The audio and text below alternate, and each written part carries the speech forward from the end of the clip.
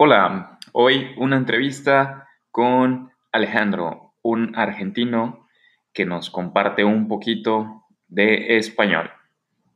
Hola, damas y caballeros, sean ustedes bienvenidos a Hablemos Español Podcast.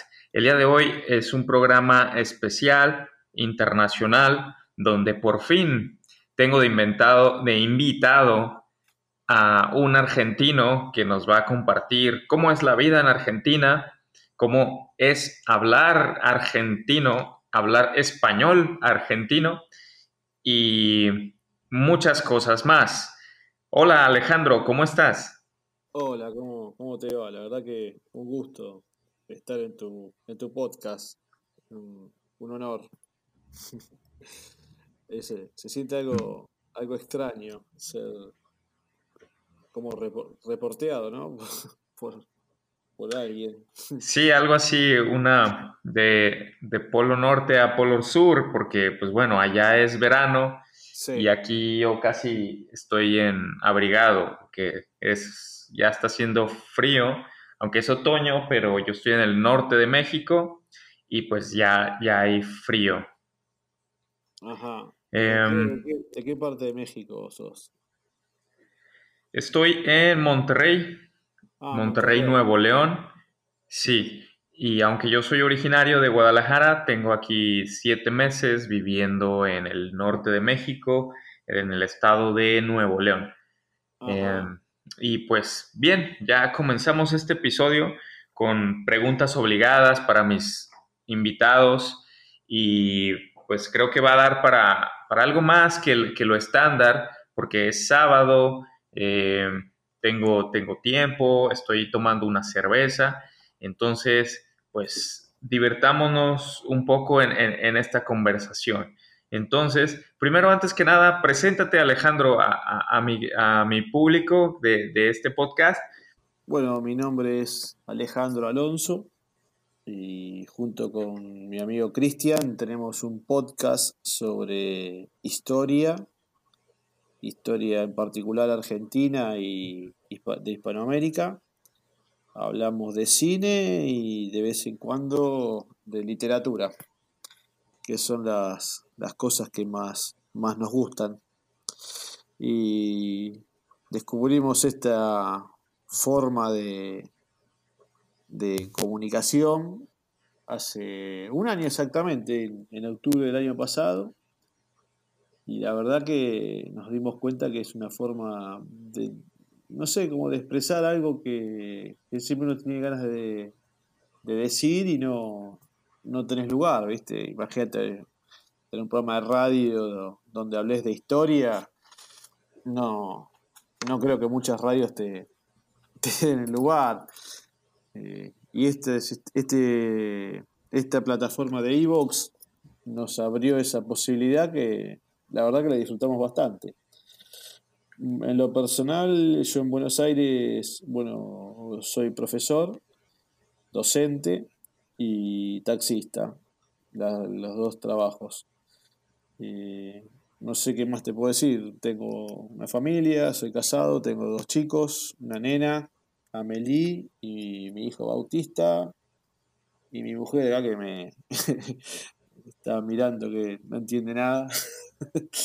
Mi mujer Lilian, que siempre me escucha. No tengo mucho más. Contame vos un Bien, poco. bien, Alejandro. Sí, yo desde que antes de entrar a la carrera, dije, quiero hacer radio, pero es sumamente difícil porque tienes que tocar muchas puertas, el espacio en radio comercial es breve y al final no te van a dejar hacer eso que te apasiona, eso que te gusta, porque pues puede que no sea comercial. Entonces, Exactamente.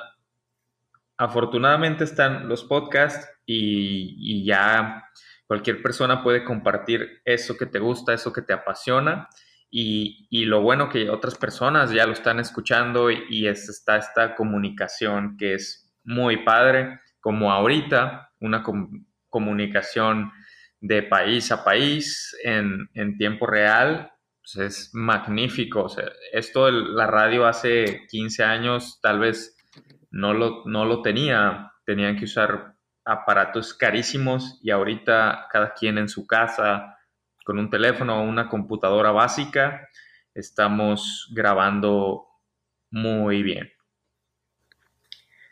Sí, Y bien, acá en Argentina, no sé cómo será en México, acá en Argentina aún no se ha desarrollado, pero para nada, esta plataforma. No sé, yo calculo de cada 100 personas que conozco, a una le podré llegar a explicar más o menos qué es lo que hacemos, ¿viste? Generalmente tengo que decirles, es como YouTube, que son todos videos. Bueno, Evox es una plataforma que es lo mismo, pero todo audio. Y gente que ama la radio se dedica a hacer estas cosas y es, yo siempre con Cristian, con mi compañero, decimos, esto no es como ganar un partido de fútbol. No, acá tenés que crear, enseñarle a la gente a jugar al fútbol, crear la pasión, crear el campeonato, crear los equipos y recién después vamos a salir a competir. Es todo virgen. Pero lo que más me gusta de esto, viste que hay miles de podcasts, lo que más me gusta de esto es que es gente como vos y como yo, que vos por ahí lo podés escuchar, te gusta o no te gusta lo que él dice, ¿viste? Lo dejaste escuchar o no. Pero lo que sí estás totalmente tranquilo que esa persona que vos estás escuchando te está hablando desde el corazón de lo que él siente. No es que le están pagando para vos convencerte de que le compres un producto. ¿Me entendés lo que te quiero significar? claro, o sea, es compartir lo que a uno le nace sin importar nada, porque no hay espacio comercial, no hay no hay eso de la radio donde si yo quiero compartir una canción es porque me gusta y no porque la disquera me va a pagar. Exacto, exacto, tal cual. Sí, sí, sí, es eso. Y eso se nota bastante. Yo creo que en un futuro esto va a reemplazar a la radio. No sé cuánto tiempo. Claro, sí, Alejandro, podríamos conversar así, te aseguro, por mucho tiempo sobre podcast y radio, pero eso lo dejamos para una charla con uno a uno, contigo, ¿Cómo no? ¿Cómo no? personal. Dale, dale. Porque ahorita en Hablemos Español venimos a hablar del español. Y Perfecto. créeme que tengo muchas preguntas de qué hacerle a un argentino, como por ejemplo, ¿qué opinas del español mexicano? Ujú. Y es un lenguaje agradable. Para nosotros, los argentinos, yo tengo 42 años. La gente de mi edad se crió con el Chavo, con Chespirito. Acá Ujú. el Chavo es parte de nuestra infancia. El Chapulín Colorado, el Chompiras, el profesor del, ¿cómo se llamaba? Girafales. Girafales, exacto, el Botija, bueno, nos criamos con eso. Y muchas novelas, ¿viste? De Verónica Castro, eh, Talía. sí, claro. Y es parte de nuestro idioma. Y aparte es es lo que nos une. Todo Latinoamérica nos unimos, es nuestra lengua franca, ¿no? El español. Y la verdad que ustedes tienen muchos modismos, como por ejemplo dicen ahorita, a poco, que si bien son muy de ustedes, nosotros los interpretamos. No es que nos hablen en otro idioma, ¿viste? Eh, Entendemos lo que significan y No sabía que a poco era un modismo. A no sé, poco. no sé cómo llamarlo tampoco, cómo le dirían ustedes. Ajá. Sí, no, o sea, el ahorita a lo mejor no es un modismo, pero sí es algo mexicano que ya lo he explicado en este podcast, que significa un tiempo indefinido, Sí, dependiendo el contexto y en la forma en lo que en lo que lo dices. ajá, ajá, claro. Sí. ¿Y a poco no es una forma de ustedes? Pues es que es por eso que yo procuro entrevistar a otras personas, porque para un mexicano es normal hablar bien o mal, para el mundo no lo es. Entonces, es esas particularidades que yo quiero Ajá, exponer aquí, incluso entre región de México, norte, sur, occidente, sí, centro, sí. es diferente. Ya no se diga en otros países las expresiones y palabras que se usan de manera diferente. Mm. Entonces, sí, amigos, si quieren aprender como latino en general, vean El Chavo del Ocho, los programas de comedia de Chespirito, son muy recomendables y pueden aprender cosas en español y divertirse al mismo tiempo.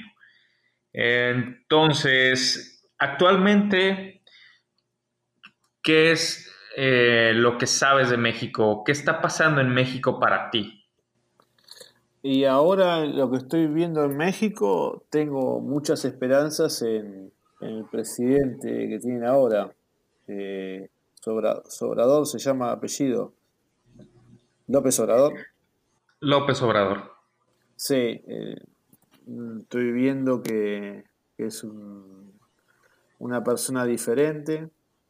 Me parece que nuestro presidente que acaba de ganar la elección, Alberto Fernández, al primer presidente que llamó, es el presidente de México, eludiendo a Bolsonaro, que supuestamente es nuestro socio estratégico, y llamándolo a López Obrador, me estoy dando cuenta que est- se está tratando de implementar en Latinoamérica, en Hispanoamérica, una política de región, porque al fin y al cabo Ujú. Hispanoamérica somos casi 1.000 millones de personas, somos un mercado muy, muy interesante a nivel mundial, y me parece que el presidente mexicano tiene ciertas políticas hacia el exterior, lo veo un hombre calmo, y es lo que me parece, ¿viste? Porque acá, ¿viste? Que nosotros nos informamos de México a través de CNN, que tiene una visión, vos lo sabés, una visión muy particular de México. Si te guías por CNN, parece que México es una gran pandilla de narcotráfico y que es solamente eso, ¿viste? Que no puedes ni salir a la calle y te lo quieren pintar como que es una sociedad ultra violenta y qué sé yo, y yo conozco gente que vive en México y no es tan así, no me creo esa Claro, visión. no. Y yo creo que en general en todos los medios la percepción de México es violencia y muchas cosas, pero bueno, México es grandísimo y Sí, pues es un país de más de somos, 100 millones de habitantes claro, claro, y por pues supuesto. cosas malas pasan en todo el mundo. Entonces el promedio, el porcentaje también es más grande. Es un territorio grandísimo, es, no sé, 3 veces Europa en territorio. Entonces, pues Por cosas supuesto. buenas y malas hay en todas partes. Y pues lo que No, vende es la nota roja. claro, no. Lo que sucede es que, y esto también tiene que ver con los podcasts, lo que estábamos hablando, la información internacional te la maneja CNN. Y entonces se destacan esas cosas, ¿viste? Y no es así. México es un país enorme, tiene la posibilidad de manejarse con los dos océanos más grandes del planeta, el Atlántico y el Pacífico. Tiene una industria incipiente y bueno, tendrá los mismos problemas que tiene toda Latinoamérica, Hispanoamérica, pero quizás tenga. Lo que yo veo, Hispanoamérica, el problema que tiene no es el problema africano, ¿viste? África es un país, un continente realmente subdesarrollado por X motivos, ¿no? Lo que yo veo en Hispanoamérica que lo que creo que sucede, hay mucha desigualdad, como que hay un porcentaje muy pequeño de población que acapara mucho, ¿entendés? Y eso es lo que produce violencia, quizás. Y yo creo que la única forma de disminuir esa desigualdad entre los que más tienen y los que menos tienen, ahí tiene que haber una fuerte intervención estatal, pero desde el punto de vista, cuando ¿viste? Uno dice intervención estatal, enseguida se piensa que son militares saliendo a la calle. No, no, desde el punto de vista de una educación pública accesible a todos los sectores más bajos y de menos recursos de toda la sociedad, para volcar más gente a los mercados de trabajo, porque suponete que, no sé, en mi país se instalara, qué sé yo, Microsoft, por decirte una cosa, y no sé cuánta gente está capacitada para trabajar en Microsoft, ¿entendés? Yo creo que el problema de Hispanoamérica pasa por esa región. Y después, bueno, los nacionalismos es un tema muy complejo de hablar, ¿no? Pero Claro, nosotros, Alejandro, te interrumpo para por volver favor, sí. al tema del podcast, porque Dale, aquí dale. es el idioma, El es algo idioma, más sí. divertido y la política también me gustaría conversar contigo, pero aquí en el podcast hablamos español de cosas, de palabras Dale, dale, sí. y de la forma de hablar. Te hago una pregunta, porque todos los argentinos dicen yo, o sea, para mí, mexicano, es yo. Todos los argentinos dicen yo. Sí, lo que pasa es que uno al escucharlo siempre no te das cuenta, ¿viste? Nosotros nos damos cuenta cómo hablamos cuando nos imitan en otros países. Sí, decimos yo. Lo que no decimos tanto es che. ¿Viste? Que nosotros quedamos como los argentinos, como si dijésemos che cada 5 minutos. Y el che no se usa tanto. No se usa tanto. Pero sí, pero todos decimos yo. Sí, sí, lo decimos de esa forma, como vos lo dijiste. Tenemos Ya, esa forma de hablar. Y, tengo sí, una pregunta sobre el idioma de ustedes. ¿Por qué le dicen Chile al condimento? Viste que para nosotros Chile es un país y para ustedes es algo que le agregan a la comida. porque seguramente tiene, o sea, no sé de cierto, pero seguramente tiene la palabra Chile viene de una palabra indígena, de una palabra de Mesoamérica. Y Ajá. entonces después se adaptó al español europeo y salió la palabra, pero hay muchas palabras de México que vienen de las culturas indígenas prehispánicas. Entonces, aquí la pregunta es, ¿por qué se llama Chile el país? Cuando, por ejemplo, estos frutos picosos ya tenían nombre desde antes de la llegada de los españoles. Y a lo Ah, mejor era Citle, con X, Citle. Y, ah. y entonces ya después hubo una adaptación, como muchas otras palabras del español actual, vienen de culturas prehispánicas. Mirá vos, no lo sabía. Así es, yo ahorita en lo que vamos de la conversación, yo te podría decir, bueno, no dicen che, pero ya van varias veces que dices, viste o viste. Sí, sí, sí, sí. Entonces, es muy normal que digan, viste o viste todo el Sí. tiempo, o solo es un grupo de personas o de región. No, no. Yo particularmente lo tengo pegado en conversaciones. El viste o entendés. Es una forma. Sí, pero es muy usado. Es muy usado, sí, sí, sí. Y es tan usado que no te das cuenta que lo decís. Eso es lo Ujú. peor. Sí, sí. Viste, Ya. entendés. Sí. Tal cual, tal cual, tal cual. Sí. Es. Otra pregunta, ¿por qué las conjugaciones de, por ejemplo, yo te digo, oye, ¿me entiendes? Y tú dices, ¿me entendés? No sé por qué pasa eso. ¿Viste? Es así, sí. Tenemos esa forma. Es una forma rara de hablar. Eh, Nosotros acá, por ejemplo, ustedes cuando dicen agarrar, dicen coger. Nosotros No, coger nosotros no decimos coger. ¿cómo Aquí dicen? en México coger es sexo. Ah, acá también. En En, España en dicen sexo. España, en España sí dicen, cógeme la chamarra para llevármela, o sea, Claro, tomar. Es tomar. en España donde dicen coger para todo. Ajá. Acá nosotros, yo me enteré, no sé por qué será en México, pero creo que es lo mismo. Nosotros acá a tomar, a agarrar, le decimos así, y a coger le decimos al sexo, porque ¿Mm? resulta que en la plaza de toros, ¿viste cuando dice lo cogió un toro? O sea, lo agarró un Sí. toro. Bueno, no sé por qué será en México, pero acá en Argentina, en la plaza de toros del Retiro, había una plaza de toros hace ya casi 100 años que no existe más, o 200 años que no existe más. Pero bueno, resulta que, viste que el toro te cornea, te coge en Ujú. la vena femoral que está ahí cerca del pubis. eh, y quedó, viste, como eso, se lo cogió el toro, que se clavó por ahí. Entonces quedó esa acepción sexual en Argentina. Nació ahí.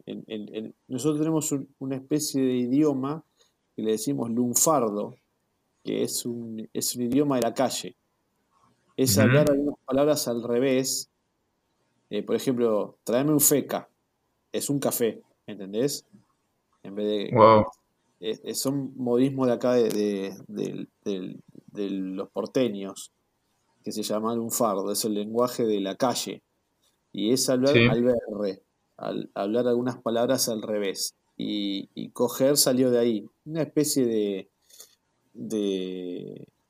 de hablar picaresco, ¿viste? De las partes, de las zonas más bajas de la ciudad, que como todo, después con el tiempo se fue.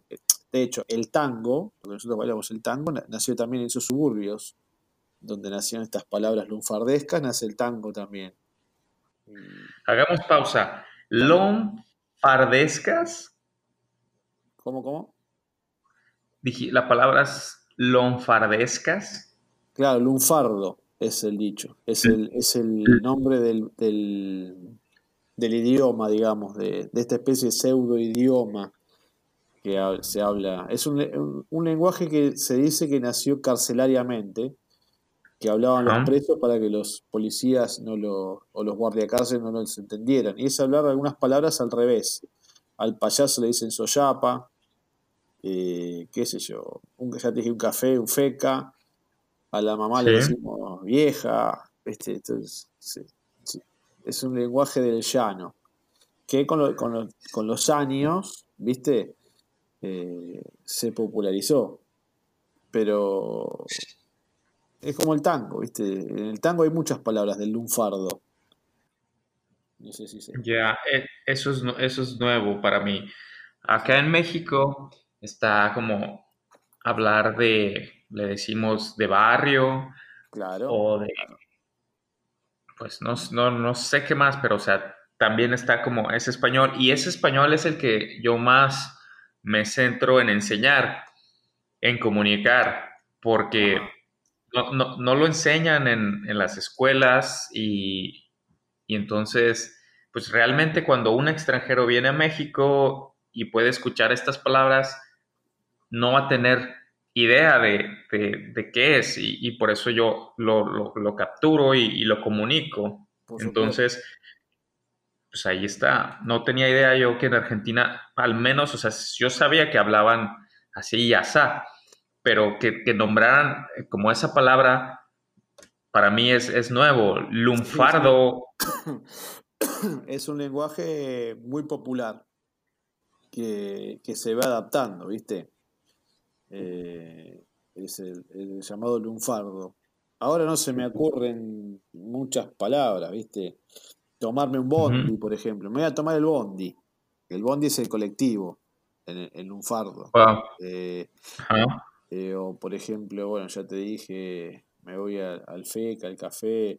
Me voy de jarana, en vez de decir, o me voy de joda, en vez de decir me voy con mis amigos. Hoy me voy de joda. Me llevé una mina a un telo, a un hotel, ¿viste? Un albergue transitorio para una chica.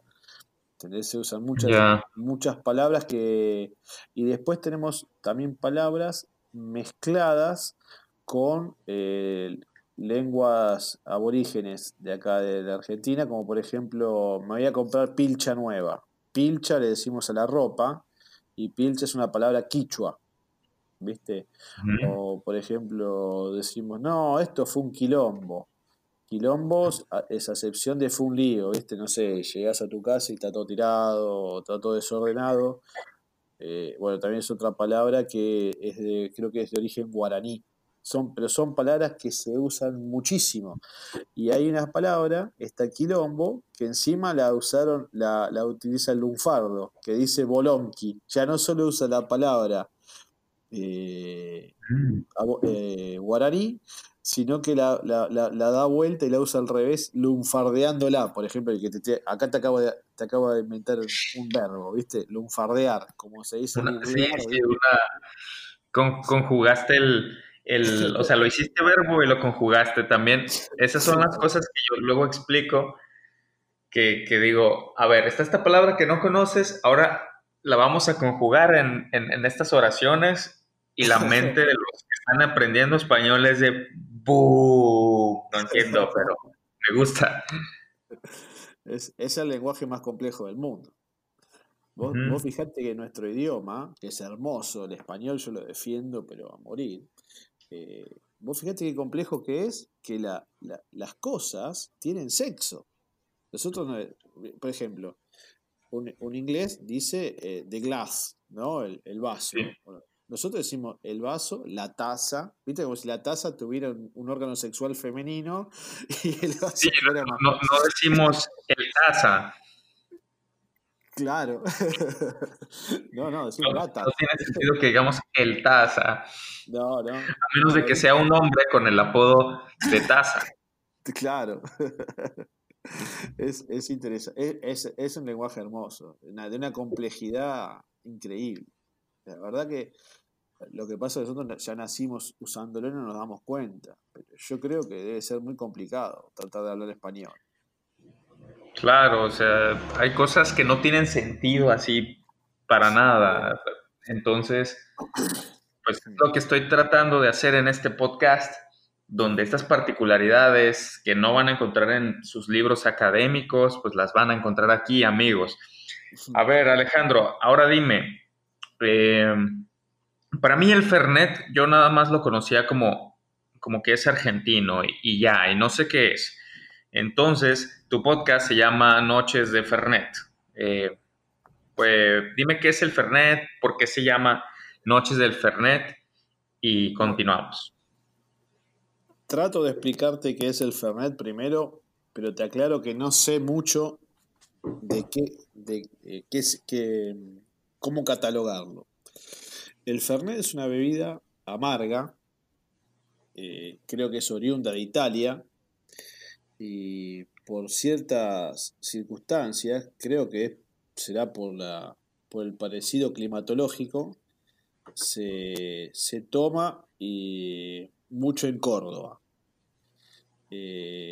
La gente grande lo tomaba con soda, es una bebida aperitiva, generalmente se tomaba previo a las comidas, pero tiene la misma graduación alcohólica, atento a este dato, tiene la misma ¿Mm? graduación alcohólica que el whisky. Es, es muy, muy interesante. Y con Coca-Cola la verdad que es muy rico. Se sirve de la siguiente forma. Cuando vos decís noches de Fernet, en realidad implícitamente estás diciendo una noche de amigos y el Fernet es con Coca-Cola, porque se transformó en una bebida más popular. Y se sirve así, en un vaso normal, se pone un 20%, primero se pone hielo, dos o tres cubitos, no sé cómo le dicen ustedes, trozos de hielo, dos o tres. Se pone un ¿Mm? 20% de Fernet y el 80% de la bebida Coca-Cola tiene que ser. Y es rico, pruébenlo, la verdad que es riquísimo. Y te daba la referencia, lo que estábamos hablando antes, si ven la película Batman, la última, la que Dark Bruce Knight Wayne, Rises. exacto, eh, Alfred termina en un lugar de la Toscana, en Italia, tomando un Fernet y se ve de mesa a mesa con Bruce, con Batman, ¿no? Con Bruce Wayne, y se saludan y están tomando un Fernet. O sea, por lo que yo veo, es una bebida italiana, pero acá Ujú. se adoptó muy popular en la Argentina. Ya. Pero no, es rico. Amigos, yo sé poco de Argentina, pero lo que sé es que llegaron colonias italianas y poblaron varias partes de Argentina. ¿Tú sabes de eso, Alejandro? Sí, nuestra principal afluencia inmigratoria es española, pero lo que nos marcó la personalidad, digamos, nosotros somos una mezcla de italianos y españoles. Tenemos esto de hablar fuerte, ¿viste? Y nosotros, ¿viste? Donde hay digo, viste, cada 2 segundos, ahora me estoy dando cuenta. Eh, ¿Viste? Donde hay un argentino, ¿viste? Que hablan fuerte, se hacen escuchar. Yo creo que es porque la gran cantidad de españoles que han llegado y de italianos que han llegado a nuestras tierras era gente rural, ¿viste? Que generalmente en el campo se habla fuerte, pues se grita de un lado al otro y tenemos eso de hablar fuerte, donde estamos somos casi hasta molestos todo el tiempo de hablar fuerte. Y la principal inmigración es española, pero tenemos una muy fuerte influencia italiana. Si vos ves, por ejemplo, nuestra historia, nuestra expresión artística más conocida a nivel mundial es el tango. Y el tango es el producto de grandes colonias de italianos que adaptaron su italiano al español y lo hicieron canción. Nosotros, si vos ves Gardel, Lepera, Lepera era de familia calabresa, Homero Mansi, eh, no sé, Contursi, todos nuestros escritores de tangos son italianos. Después, escritores como Miguel Cané son, son de descendencia italiana. Y tenemos una muy fuerte influencia italiana a lo que es artística, a nivel artístico. Y las costumbres de los dos países, ¿viste? De España y de Italia. Principalmente estas dos últimas migraciones fueron al comienzo del siglo XX y se da en Buenos Aires. Pero la conquista del territorio de la Argentina no es muy distinta a la de México, no sé tanto de México, perdóname, pero creo que también ustedes son muy fuertes españoles, ¿no? La migración. Fíjate que yo a lo que veo en mi poco conocimiento y opinión es que en México sí hubo un poco más de mestizaje, a diferencia de otros países de Latinoamérica, donde, bueno, aquí en México no llegaron colonias o que los o esclavos de África, hubo muy poco de eso, hubo más mestizaje y en Sudamérica pues como que sí estuvo un poco de todo, pero creo que en Argentina, Chile y hubo mucho menos mestizaje y más colonización y población eh, más extranjera, bueno, más de Europa. Y en Brasil ni se diga que los portugueses fueron unos mercenarios que Esclavistas totales. dividieron la población, no se mezclaron, mataron indígenas Mm, y trajeron negros y pues ya esos totalmente. son... Totalmente, porque la conquista portuguesa fue mucho, no fue la conquista portuguesa fue realmente una política de esclavización. No fueron un imperio, fue un imperialismo. En Argentina hay mucho mestizaje, pero muchísimo. Yo no te lo dije, pero no me había dado cuenta. Pero si vos, te doy un ejemplo, no sé si te gusta el fútbol. Si vos ves a tu selección de fútbol, mirá la cara a Di María o al Kun Agüero o a Maradona mismo. Tienen rasgos indígenas en su fisonomía. Acá Ujú. el mestizaje fue total, total. No, Yo te estaba hablando de la última migración, que es la de la segunda, después de la Primera Guerra Mundial y del comienzo del siglo XX, que es cuando en Europa se estalló lo que era la revolución industrial y mucha gente se quedó sin laburo y vino, ahí está otra palabra del lunfardo, laburo, laburar, es trabajar. Mucha gente se quedó sin trabajo y vino a la Argentina y a Uruguay. En Chile el mestizaje es total, no, no, no. Hace 5 o 10 años se hizo un censo y el Mm. 60%, escuchaste bien, ¿eh? El 60% de la población argentina es mestizo. El Oh, 60%, te estoy hablando, somos 44 millones de habitantes, más de 25 millones de habitantes tienen en alguna parte una unión con algún pueblo aborigen. Te voy a dar un ejemplo pequeño de nuestra historia argentina. En 1806, Buenos Aires fue invadida por los ingleses y un rey, no me sé la palabra, un jefe indio le ofreció a Liniers, que era el encargado de la defensa de Buenos Aires, 5.000 indios para luchar contra los ingleses. No, esa es otra lucha que tenemos que dar, ¿viste? El tema de la leyenda negra y qué sé yo. Los que realmente no se mezclaron para nada fueron los portugueses y ni hablar los norteamericanos. Te doy otro ejemplo. En ujú. Bolivia, Evo Morales es descendiente aymara. ¿Entendés? Sí, Bolivia sí los veo más mezclados, por así decirlo, más mestizos. ¿Te acordás de Hugo Chávez, la cara de Chávez? La cara, los Sí, rasgos de Chávez sí, parece no era alemán. definitivamente. No, No, sí, eso, amigos, a diferencia de muchos otros países en Latinoamérica, pues en mayoría somos mestizos entre españoles y colonias africanas. claro. Entonces, pues eso es lo que nos une entre latinoamericanos, el idioma español y mezclas indígenas de culturas que estaban aquí antes y español. Eso es lo que tenemos en común.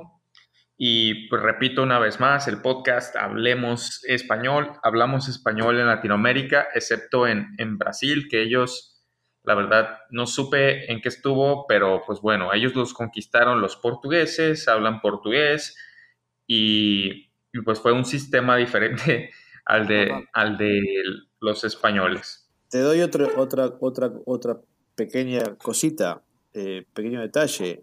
En nuestros países, desde Argentina hasta México, pasando por Chile, Perú, Ecuador, Venezuela, Colombia, no hay tanta raza negra porque en el imperio español, en el imperio hispánico, estaba prohibida la esclavitud. ¿Entendés? No, no existía la esclavitud, estaba prohibida. No, no podía haber esclavos. Por eso no era negocio traer africanos a estas tierras. Es por eso que, fíjate que los países que más colonias o que más gente ves así de raza africana es generalmente Colombia, Ecuador, países que limitan muy cerca con Brasil. No, es muy raro ver acá en Argentina, no es casi ninguno. Por ahí también Ujú. quizás en Uruguay, porque la banda oriental estuvo muchas veces cooptada por los portugueses. Pero también eso influyó mucho. Y después otra palabra que nosotros usamos, que es Latinoamérica, y yo me confundo y digo Latinoamérica, y en realidad somos Hispanoamérica. Latinoamérica la inventan los franceses cuando nos meten la Guyana francesa. Acá en Latinoamérica se habla en francés también, en la Guyana. Entonces Ujú. los franceses, para mezclarse con nosotros, inventan este modismo de Latinoamérica, porque viste que el francés, el latín y el italiano y el español, la lengua madre es el latín y nos ponen latino, pero en realidad nosotros somos Hispanoamérica, nosotros somos hispanoparlantes, no hablamos ni francés ni italiano, hablamos español. Y la Anótele, lengua, amigos, hablemos español. Hispanoparlantes. exactamente, somos hispanoparlantes.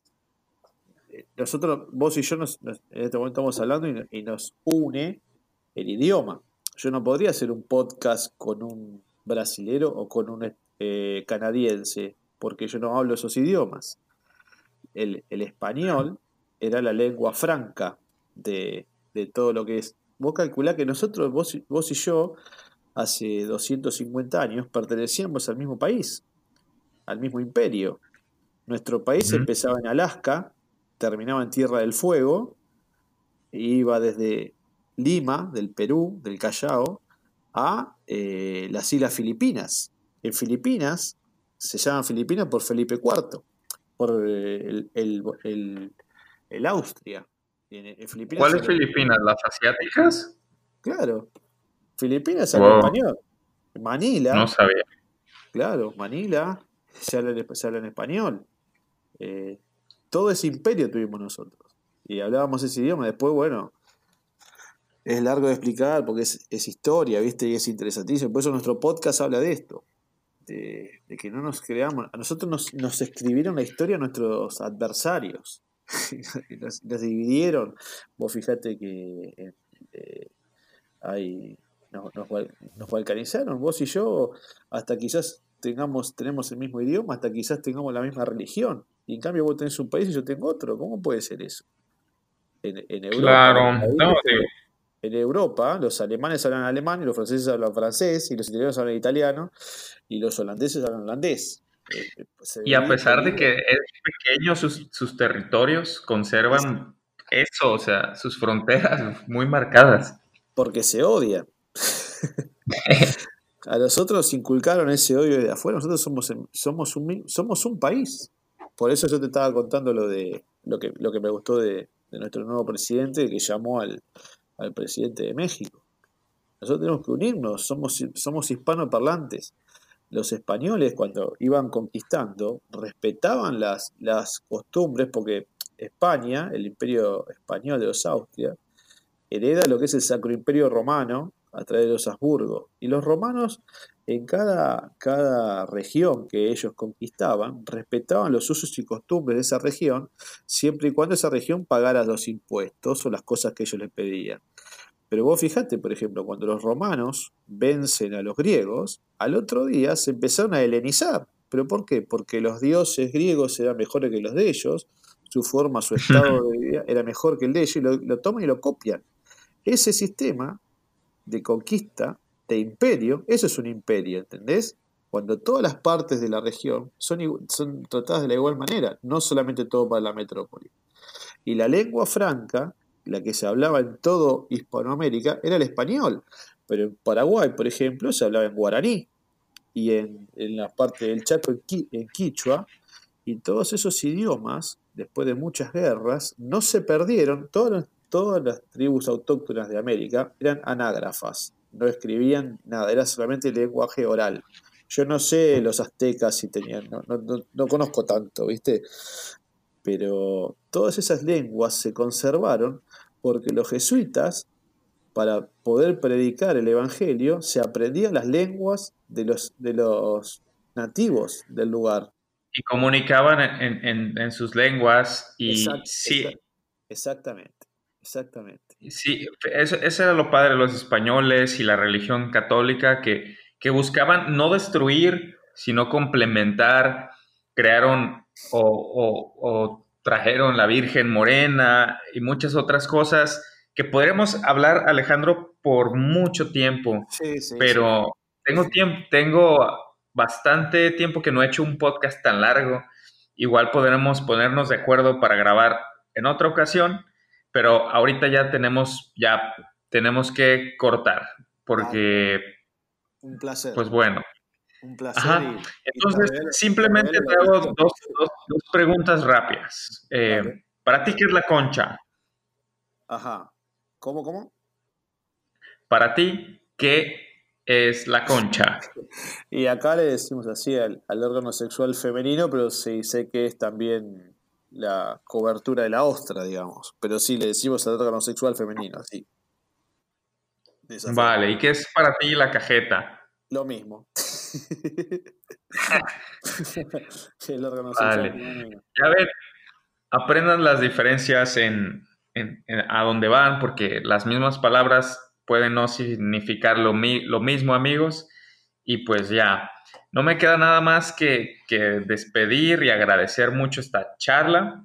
Aprendimos sobre historia y un poco de todo. Me hubiera gustado tratar literatura, Creo que podríamos hacer otra cosa sobre las diferencias y similitudes que hay entre literatura mexicana y literatura argentina, que la argentina literatura es muy rica en literatura, grandes escritores como Jorge Luis Borges, como ¿cómo se Cortázar, llama el de ese, Cortázar? sí. Y otros que hay que la verdad vale la pena, amigos, que ustedes están aprendiendo español, que se claven en lo que hay de Latinoamérica, en el lenguaje que ellos hacen y crean, el realismo mágico y muchas cosas que tiene Latinoamérica que en ninguna otra parte del mundo la tiene. Pero pues bueno, será en otra ocasión, Alejandro. ¿Algún mensaje que quieras mandar a la audiencia de Hablemos Español?